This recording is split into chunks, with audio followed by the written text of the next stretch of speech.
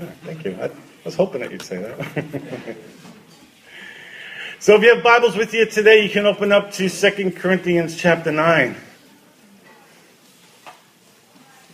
So we're on this journey together. Since I got here, I've told you that as far as I feel led by the Spirit for us, is that we're on this 1 Corinthians 14:1 journey that says, pursue love, eagerly desire spiritual gifts, especially prophecy. And I've told you, I'm a man, I want to live a supernatural life in the power of the Holy Spirit. And I'd like to help you do the same. I think it's maybe some of the best that I have to offer you, is that piece of it. But I've done this long enough that I know that there are some things that we need to do first to get there. And I think this verse explains it well. Before I can teach you the things that I've learned about spiritual gifts and especially prophetic gifts, I think we need to do the pursue love part of 1 Corinthians 14. And so that's what we're in. We're in the part where we're learning that the Father loves us lavishly and extravagantly. And that from that place of confidence that we can move forward and more effectively love one another. And this I'm convinced. Haven't seen the good, the bad, and the ugly of people who've experimented with spiritual gifts in the past. Am I alone? Has anybody else seen the good, the bad, and the ugly? This I know.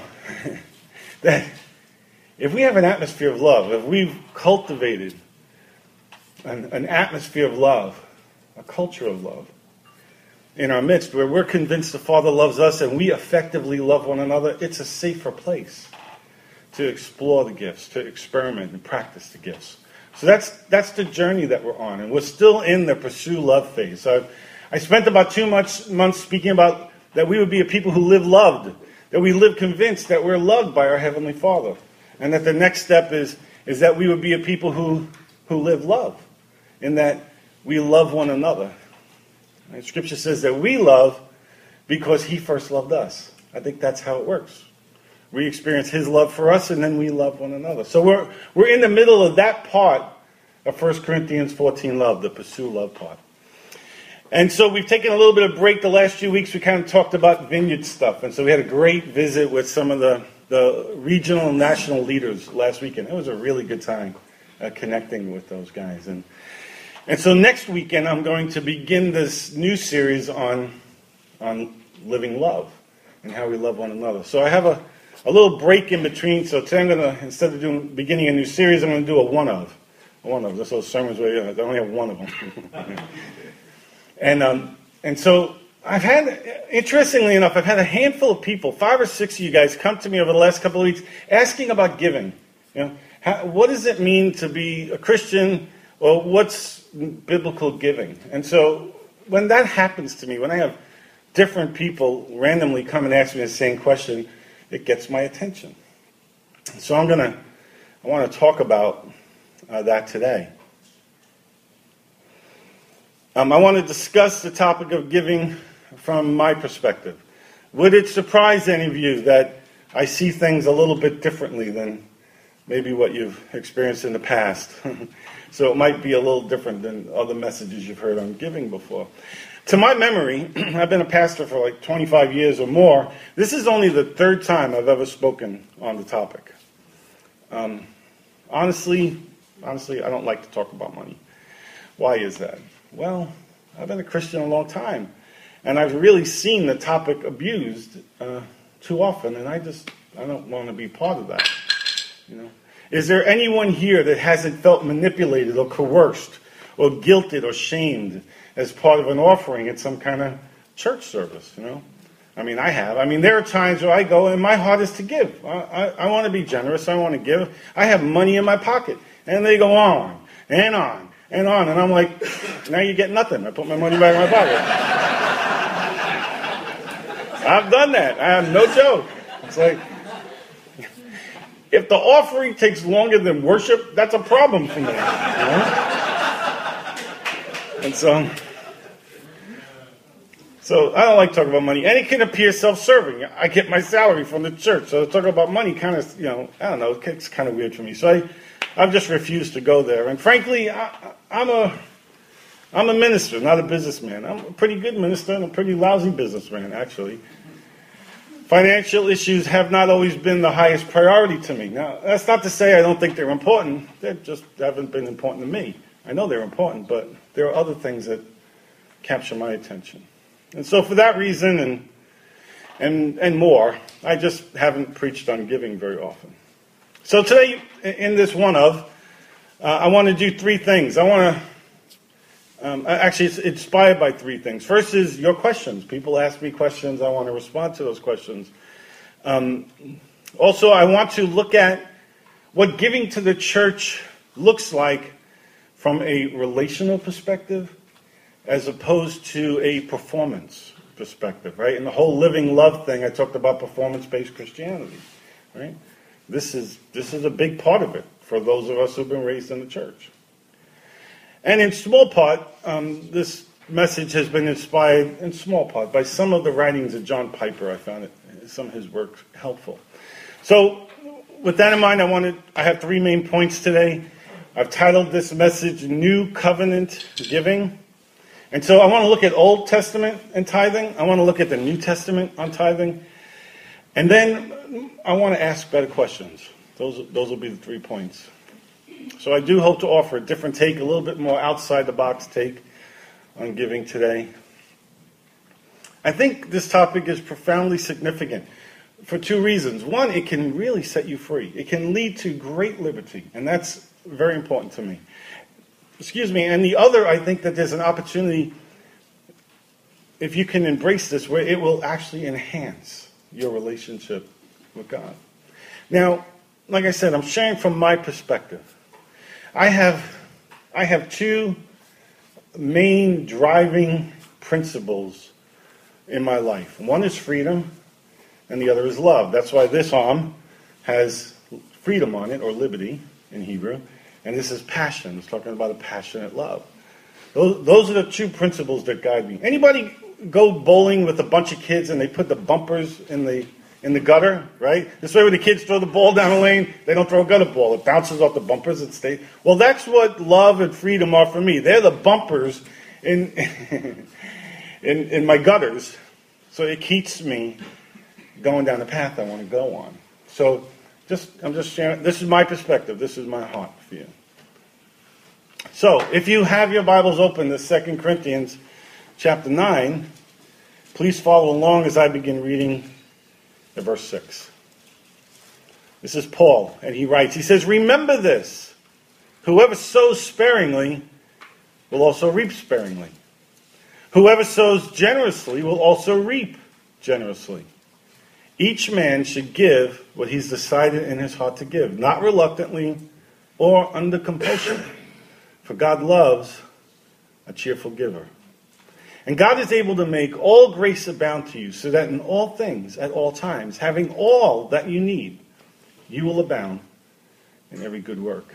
So Lord, I thank you for your word, for the power and the truth that's in your word. I pray that your word would have its full impact on us today and change us and make us to be more like Jesus.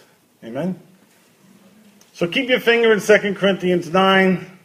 I'll work my way back there.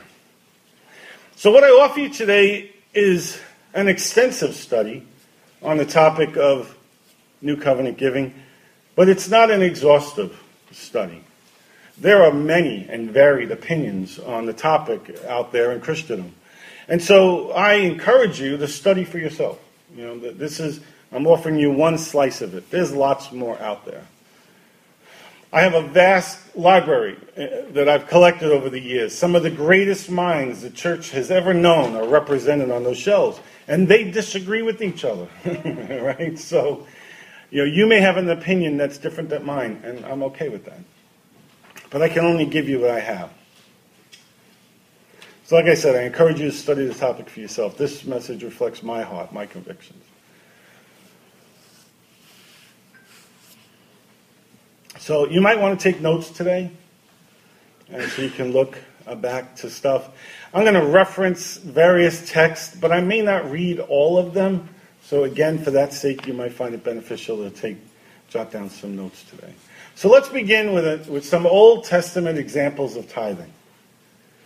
Let's look at Abraham and tithing. The oldest reference to tithing in the Bible is found in Genesis 14, chapter 14, verses 1 to 20. Abram, later to be known as Abraham, is pursuing a king who had captured his nephew Lot. He's out to rescue Lot. And with 300 armed men, Abram defeats the king and not only saves his nephew Lot, but they get back all the goods that had been stolen from Sodom. On his way back home, Abram runs into this mysterious figure named Melchizedek. And verse 18 refers to Melchizedek as the king of Salem and as a priest of the Most High God. Pretty interesting that at this stage in the story that there is a priest of the Most High God. That by itself would probably be an interesting study for those of you who enjoy it. So the scripture goes on to say how Melchizedek brought out bread and wine to Abram, and he blessed him with these words. He said, "Blessed be Abram by God Most High, creator of heaven and earth, and praise be to the God Most High who delivered your enemies into your hands." Verse 20 simply says, "And Abraham gave him a tenth of everything." This is the first reference to tithing. To those of you who may not know, I'm sure you do, but if you don't, the word tithe means a tenth. And so that's the first example of tithing. So take note here. Scripture doesn't demand 10% of the spoils of war. At this point, Scripture doesn't demand, this is before Moses, before the Mosaic law, this is Abraham. At this point, Scripture doesn't demand that a tenth be given to a priest. The law of Moses, which has yet to be written, doesn't itself require a tenth on the spoils of war. Matter of fact, there's no command anywhere in Scripture that soldiers have to give 1/10 of their captured spoils to a priest. But Abram did it. And it seems to be a token of gratitude. An offering to God who had just given him such a great victory. So, this is our first encounter with a tithe. And the giver, take note, the giver is not paying God. The giver is not paying God to somehow stir him into action, right?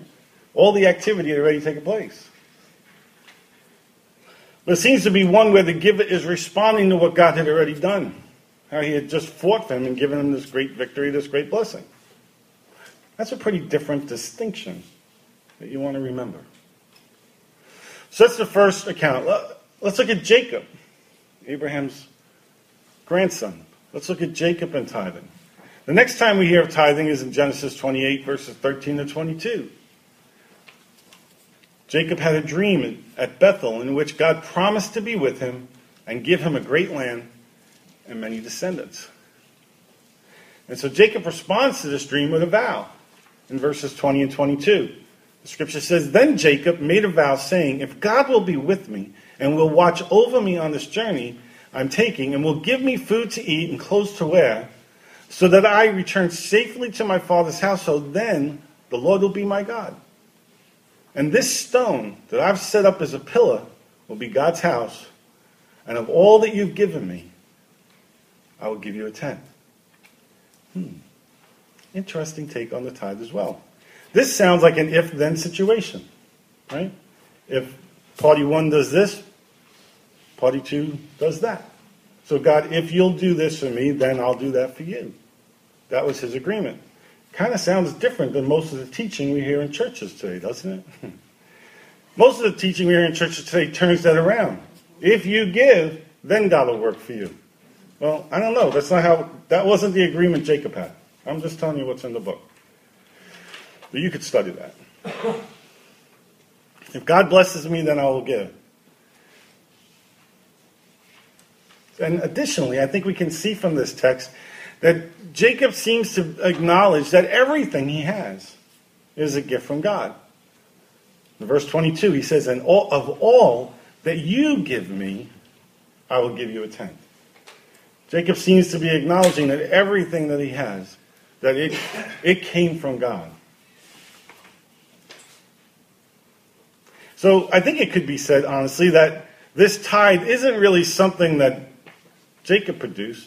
and that he then transfers over to God's possessions.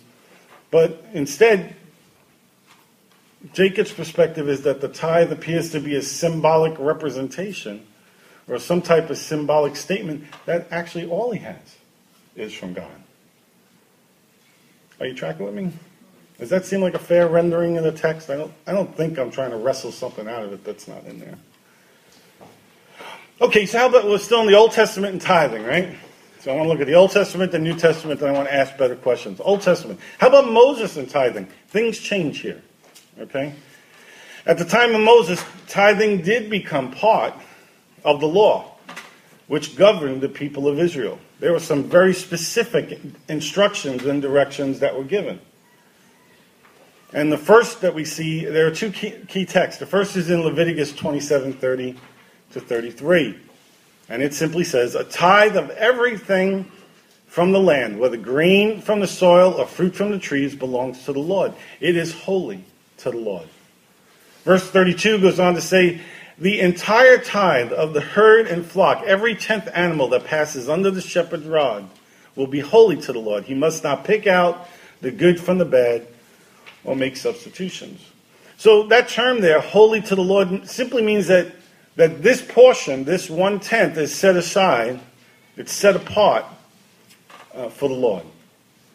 Here Moses is explicitly defining what is to be tithed, namely the produce of the field, their grain, the produce of the trees, their fruit, and the herds and the flocks. In other words, the fruit of their labor. The other key text is in Deuteronomy 14:22 to 29. It's a long text. I just want to share with you 6 observations I have from it, but I encourage you, take yourself a note, read Deuteronomy 14:22 to 29, so I don't have to read that long text, and your mind wanders and goes somewhere else because you're not really listening to me anyway. I know, I do that too. So, that main text, seven observations from the Deuteronomy 14 text. One is that the tithe was part of a festival meal in a holy place.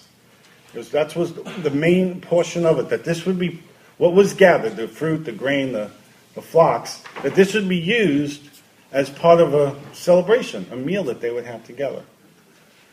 And they would do this in a holy place. Later it would become Jerusalem. The second observation is that it was required, the tithe was required of the Israelites so that they would learn the fear of the Lord. That's verse 23. In verses 24 to 26, they're given logistical instructions. So what happens if you have this guy who's like super wealthy? He's just done really, really well. He's got lots of trees. He's got lots of herds. A tithe of it to try and move it from wherever he was to some far off holy place to have this celebration just becomes untenable. So they gave logistical instructions. Hey, you can sell that tithe and then take the money. And when you get to the holy place, you can buy stuff as part of the festival celebration. So that's what verses 24 to 26 are. Verse 27 says that another portion of the tithe was for the Levites. These were the religious professionals of the day. These were the priests. They didn't have fields of their own. They didn't have flocks of their own. So a portion of the tithe was given for the Levites. Fifth observation is that there was a special tithe. Every 3 years, they would collect money for 2 purposes. One, again, to support the Levites. This is what verses 28 and 29 are telling us.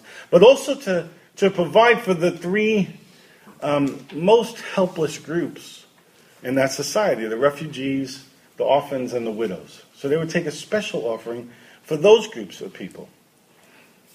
And that's like a benevolence fund. It was replenished every 3 years to meet the needs of those who had great needs. The 6th was so that the Lord would bless them. So this kind of switches it around from Jacob. That if they were faithful in giving as an act of mercy to people and as an expression of gratitude to God, that God would bless them. And the 7th observation from that text, and I do encourage you to read it on your own, is that tithes that were given to God For all practical purposes, it was given to people. The tithes that was collected, that would be set apart as holy unto the Lord, what was given to God was given to people. It was either as part of that festival meal, or for the support of the Levites, or for the needs, to meet the needs of the widows and orphans and the refugees. So why was tithes given to people? Well, a couple of practical reasons. It's kind of hard to give God a check, and I don't know where his bank account is. But more seriously, we can't enrich God. There's nothing that we can do to enrich him. He's perfect. He's whole. He is absolutely complete. There's nothing we have or what we possess that we can offer that can enrich him in any way. He has no need that our possessions can satisfy. But he is honored by the way we treat each other with our possessions. That make sense? Okay. There's a couple of other different passages in the Old Testament. Sure. God has no need that our possessions can satisfy. However, he can be honored by the way we treat one another with our possessions. The father likes it when his kids play nice together. When one kid blesses another kid, it makes the father happy. Right? So my son has had a really good year. Maybe the best year he's had working in Hollywood. He works on the TV show Parks and Recreation. He got a little promotion this year. He's doing better. He's not doing outrageously good, but he's been at it for 5 years. It's been a pretty good year. His sister just finished grad school, right? And she's working her first job. And he loves his sister. And so he decided that he would buy her a 32-inch flat-screen LCD TV as a Christmas present. That's a pretty generous gift for him. He had the money to give this year. It rocked her world. She was thrilled. You know what that did to my father's heart? I was thrilled that my son would love my daughter that way with his possessions. I think it kind of looks like that.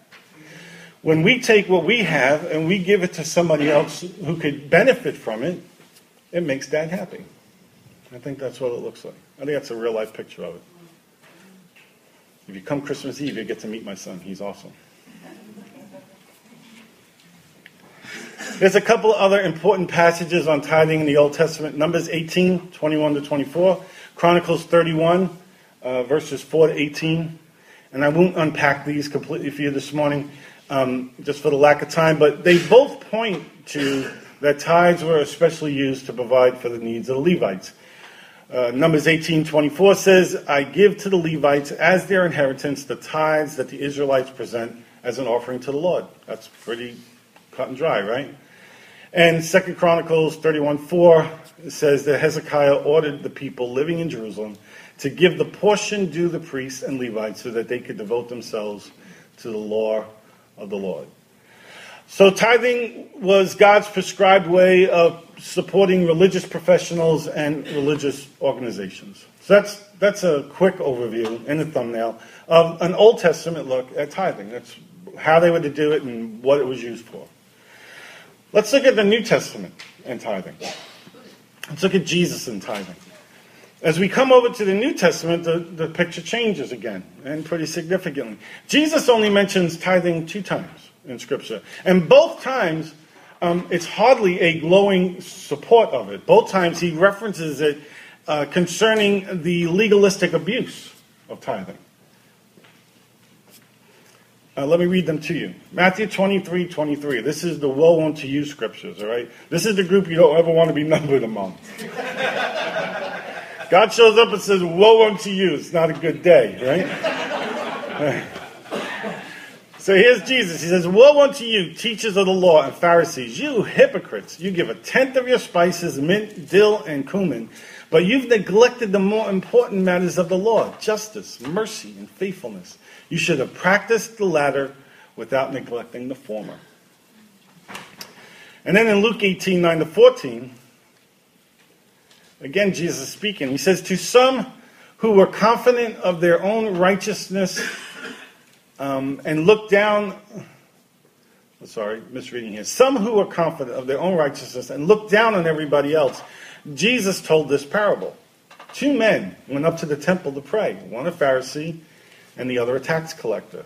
Now, in the culture of that day, these are the people on the two polar opposites, right? You have the uber-religious Pharisees on one end, and you have the Shylock, loan sharks, criminal tax collectors on the other end. Maybe they're not all that far apart from each other.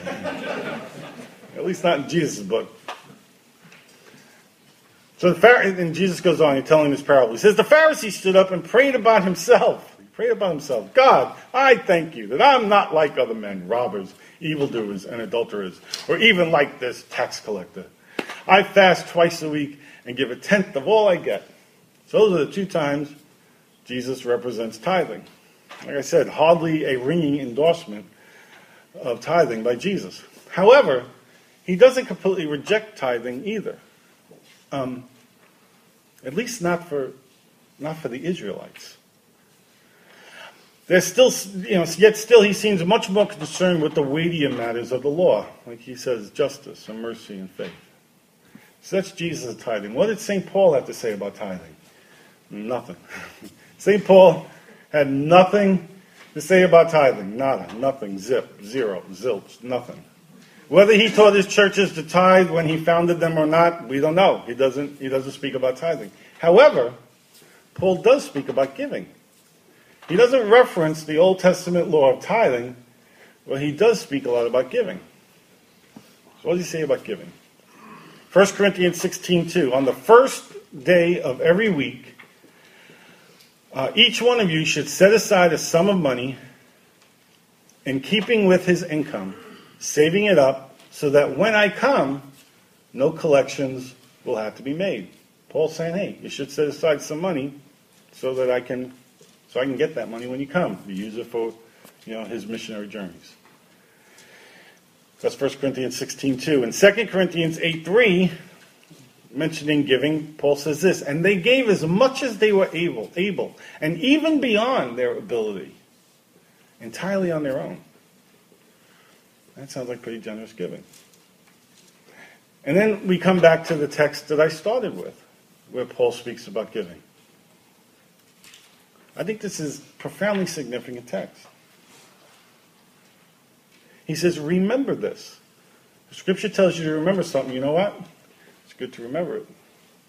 It's important. Whoever sows sparingly will also reap sparingly. Whoever sows generously will also reap generously. So there is a spiritual principle of sowing and reaping. Seems like, according to Paul's writings, that principle is still in effect.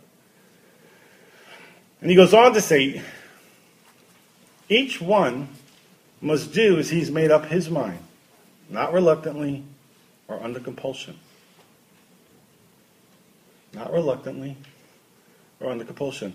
Each one must do as he's made up his mind, not reluctantly or under compulsion. I've been way too many church services where I've felt compelled by men to give, where I felt coerced or manipulated by men to give. And I'm pretty sure this verse is saying not to do it that way.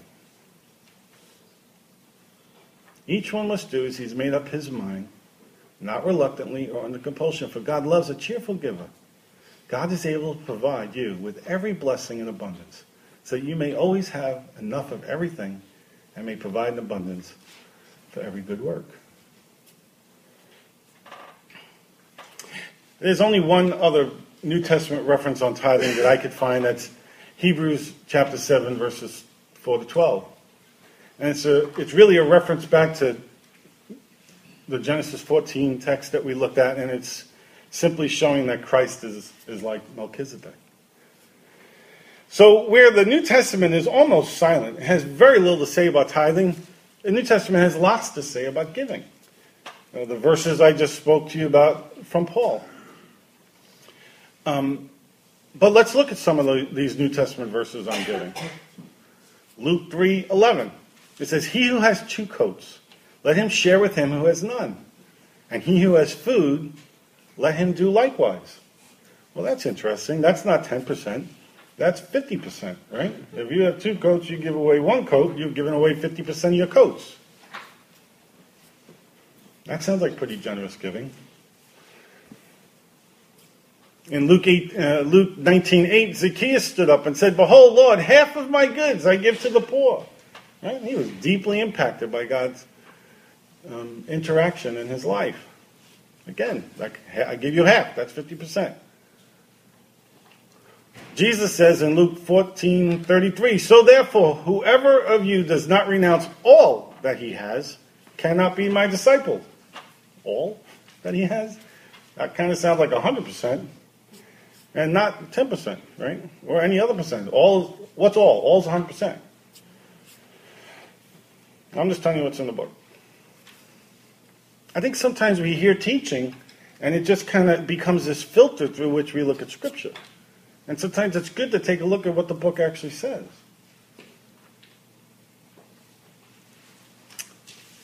How about Acts 2:44? All who believed were together and had all things in common, and they sold their possessions and goods and distributed them to all as any had need. I don't know, sounds like something greater than 10%. Acts 4:34 says, "There was not a needy person among them, for as many as were possessors of lands or houses sold them, and brought the proceeds of what was sold, and laid it at the apostles' feet." I don't know, that sounds like extreme generosity to me. In 2 Corinthians 8, I touched on this one before, but in verse 2, 2 Corinthians 8 says, "Out of the most severe trial, their overflowing joy and their extreme poverty welled up in rich generosity. For I testify that they gave as much as were able, and even beyond their ability, entirely on their own." Entirely on their own. They were generous to the extreme in their poverty, but they did it entirely on their own, Scripture says. So, these believers, Paul's referencing, they had extremely generous hearts. So just to sum up the New Testament, Jesus speaks very little on tithing. He only speaks of it in correcting the Pharisees. Yet he does affirm it as an Old Testament practice. Now, giving, on the other hand, is very much a first century church practice. People gave generously.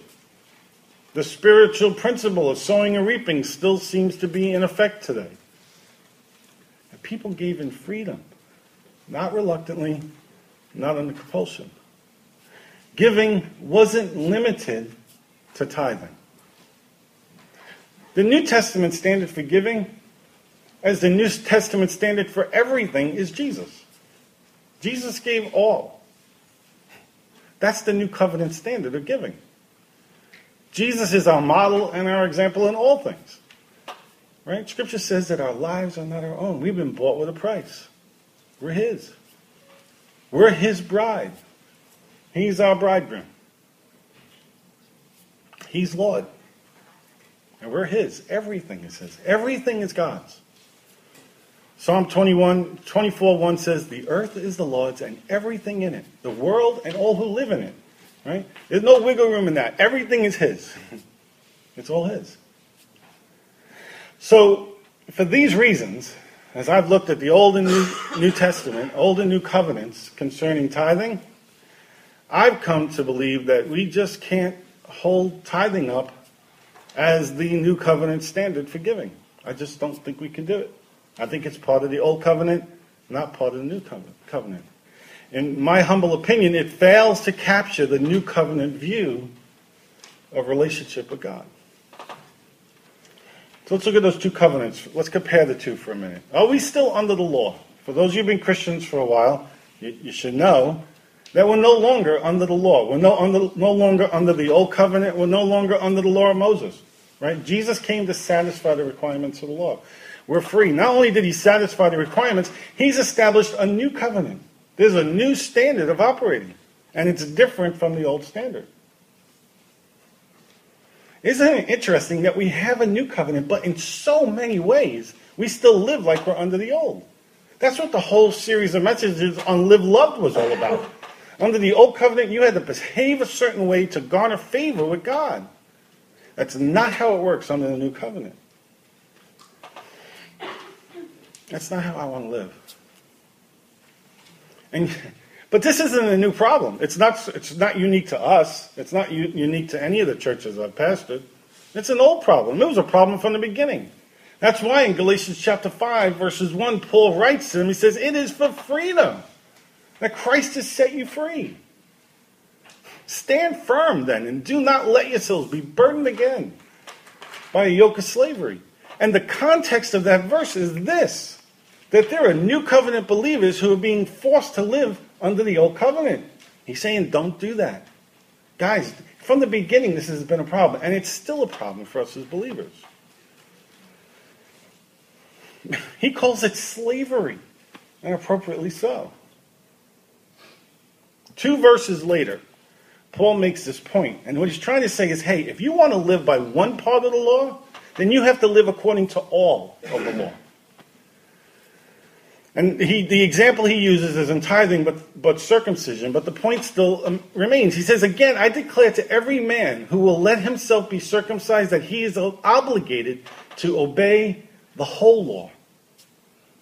In other words, if you're trying to live a spiritual life by keeping one part of the law, then you're obligated to keep all 613 of them. So if you want to do this one, you got to live by all of them. Well, I don't know. I think we can make a pretty good example concerning tithing with that as well. Let me give you a personal example of this from my life. This being forced, or people putting requirements on you to live according to the law. As you know, I got tattoos, right? Well, would it surprise you that there were some Christian friends of mine who got pretty upset with me as a 50-year-old that I decided to get tattooed? They did. They got really upset with me. And what they would do is they would quote to me Leviticus 19:28, which says, do not cut your bodies for the dead or put tattoo marks on yourself. I am the Lord. Well, it seems pretty cut and dry, right? But that's verse 28, but they seem to conveniently forget verse 27, which says, do not cut the hair at the sides of your head or clip the edges of your beard. So they're pretty well groomed, you know. They're styling, you know. They're looking pretty sharp, and they're okay with the verse before it. They can do that, and it's not a violation of law. But a few ounces of ink really got me in big trouble. Right? So my couple of points here is that we're no longer under the law described here in Leviticus, either the cutting the hair or the tattoos. There's more that could be said on that, but on tattooing, but that's another sermon. But how can you apply verse 29 when you're so very well groomed and overlook verse 27, you know? It does seem inconsistent, but it's human nature. This is my point here. It's human nature. We embrace the law when it suits our personal preferences. And you know, what's sad? People have actually broken friendship with this. They've broken friendship with me over this. We've been friends for a decade, and they severed relationship with me because I got tattooed. I'm like, really? All right, so even say I was like really wrong. Let's say I was completely wrong. This was the stupidest thing I ever did, and I never should have done it. We've been friends for a decade. Man, I would hope that at least there are a couple other good things that could outweigh this. You know? There was a time when you really trusted me. I was part of your inner circle. Yeah, you cut me out over a few ounces of ink. And the book says, let's see, Jesus said, all men will know you are my disciples if you don't have tattoos. No, that's not what it says. He says, all men will know you are my disciples if you tithe. No, it doesn't say that either. All men will know you are my disciples if you love one another, right? So you're going to hold fast to this tithing thing, but you're not going to love me. Man, it is straining out gnats and swallowing camels. But it's what we do as people, right? We have these personal preferences. We have these hardcore convictions that we hold on to, and it's unshakable for us. So anyway, back to tithing. So if this is true, if I'm accurate, and hey, you may study it and think, you know what, so wacky, you're just, off your rocker. But if I'm right, then why do pastors and churches practice tithing? Why is this such a popular concept in almost every church I've ever been to? Well, it's kind of like the tattoo thing. We have an agenda.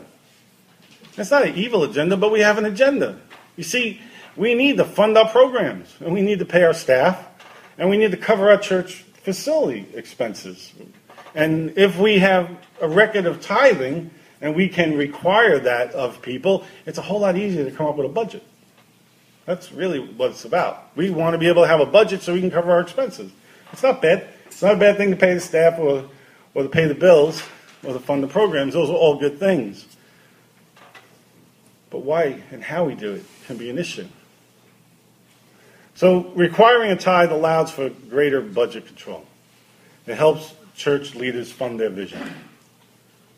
And it becomes the practice of a church. But it becomes the practice at a price, at a great price. And I think the price is this, spiritual freedom, because I think it puts us back under the law with all of its guilt and shame and manipulation and coercion that goes with it. It costs us spiritual freedom. And worse than that, it distorts our relationship with God. Somehow we get into our head that if I give money to the church, God's going to like me better. Or maybe he'll love me. It just takes us back to that whole performance thing. It takes us, Jesus came to take us from requirements to relationship. And this is just one subtle way that we go from relationship back to requirements again. And I have a problem with that. So God will love me, and God will bless me if I perform well in my giving. I don't think that's why Jesus came and died on the cross. Jesus came to take us from requirements to relationship.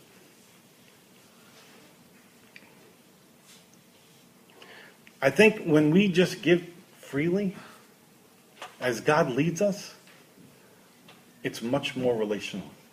And that's what I want to see happen. I want to see us have a relationship with God. So this leads me to my better questions, my final point. Let's ask better questions. Instead of asking whether or not should I tithe, let's ask questions like this. Lord, what are you doing, and how can I do it with you? That's a better question. Lord, what are you doing, and how can I do it with you? Lord, you're rich in mercy. You love me lavishly. My life and all I have is yours. What do you want me to do with it?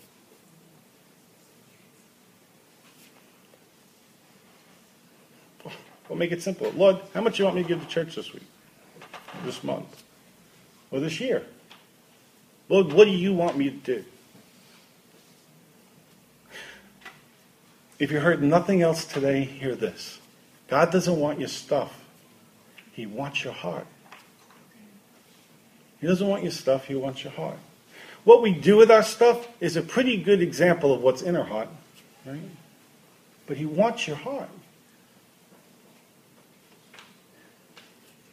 These better questions do wonderful things. They foster a relationship between you and God. You own your relationship. You're engaged in it. You're not just writing checks on automatic pilot or punching the spiritual clock. You're asking him. You're coming before him as a son or a daughter. Everything I have is yours. I have 2 coats. Do you want me to do something with the second coat? I have this much money. What do you want me to do with it? And then he speaks to you and you respond to him. That's relational, isn't it?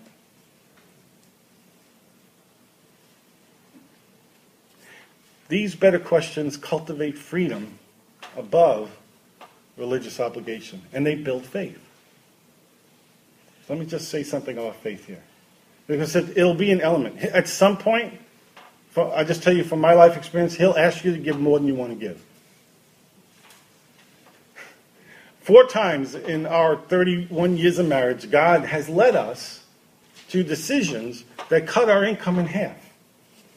I can tell you, Tom would never, initially vote for that on his own.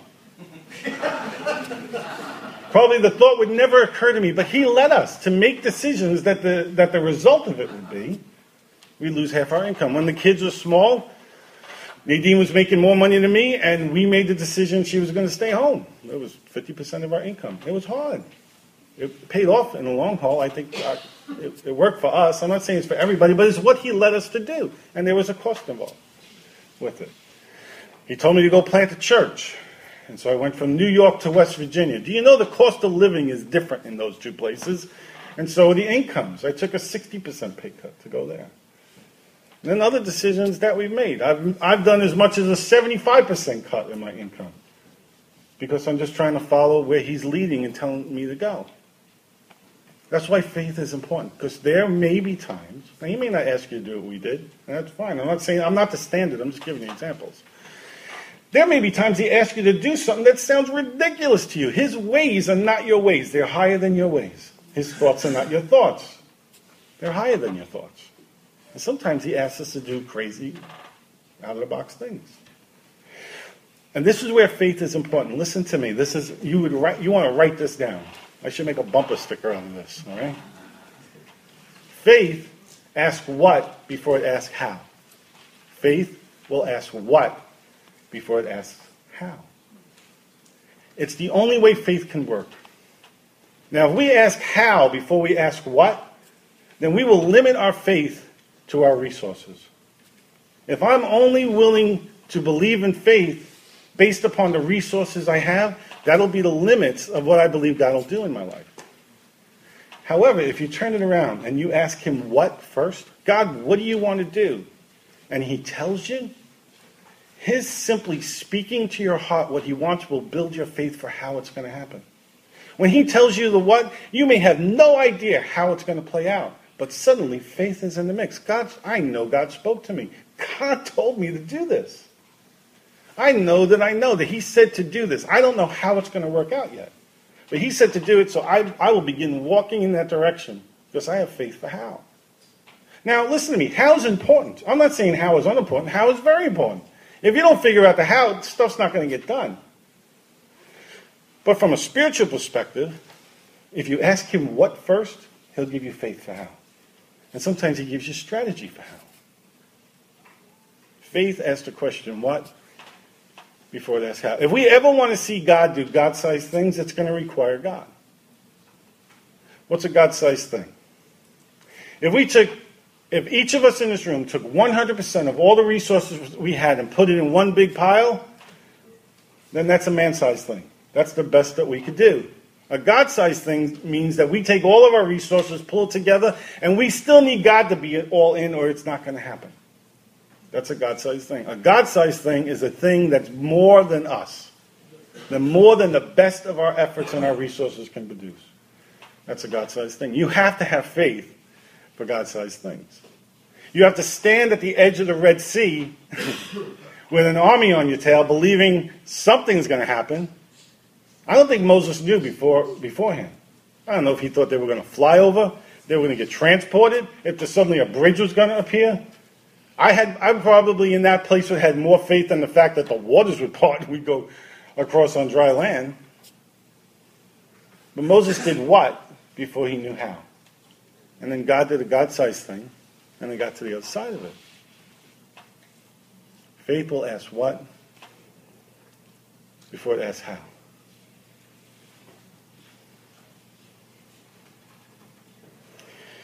If we ask God what he wants to do first, it will increase our faith for how he wants us to do it.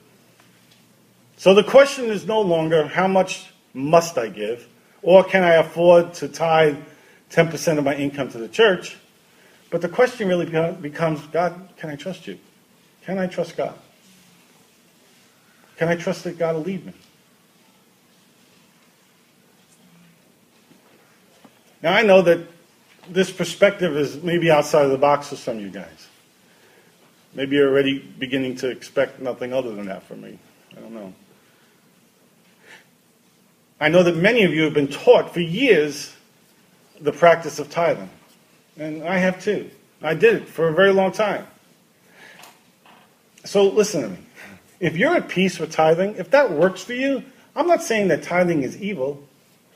If you want to continue to give 10%, that's between you and God. That's fine. I just want you to do it in freedom. Not out of some sense of religious obligation. I'm not concerned with what percentage you give. I'm concerned with your heart. I'm concerned with why you give. I'm concerned that you would give in freedom. That's very important to me. And that it be motivated by your relationship with God. So how much you give is between you and God. It's not between you and me. I love that the way this church operates, I have no idea what anybody gives. And I couldn't be happier. I really don't want to know.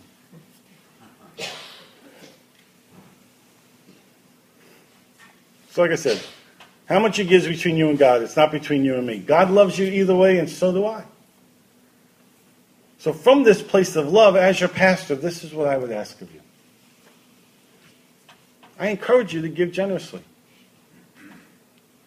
I exhort you to give from a place of freedom and joy. I promise not to manipulate you concerning money. I promise.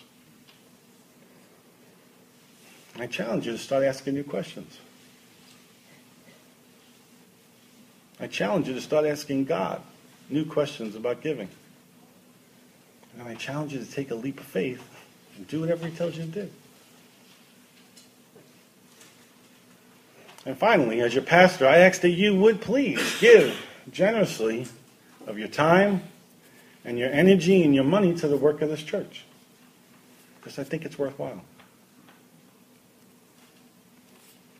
So next week I'll begin the new series of messages titled Live Love. This is my one of today. Question? Wondering where you put the Malachi 3 passage where God challenges people, put me to the test, give generously, and see if how does that fit in the New Testament context? Well, I think the Malachi 3 is a great text, and I think it falls under the Old Covenant. I think it was a requirement of the Old Covenant. It was a challenge to the Israelites to, hey, do what I've told you to do here and watch what happens. And so the application to now would be the same, except I'm just going to take the percentages off of it. God, what do you want me to do? I want to foster your relationship with God. I don't see my role as a behavior modifier. I don't want to modify your behavior. Matter of fact, I really feel kind of weird when I try and do that. I think my role is to be a matchmaker.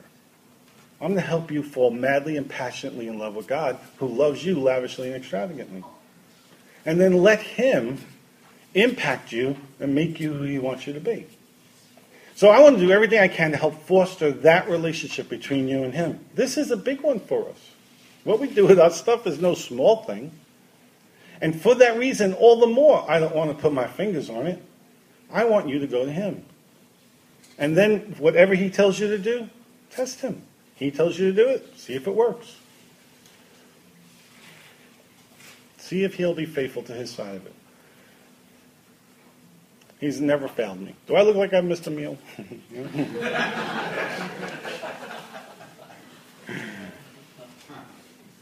So let's pray.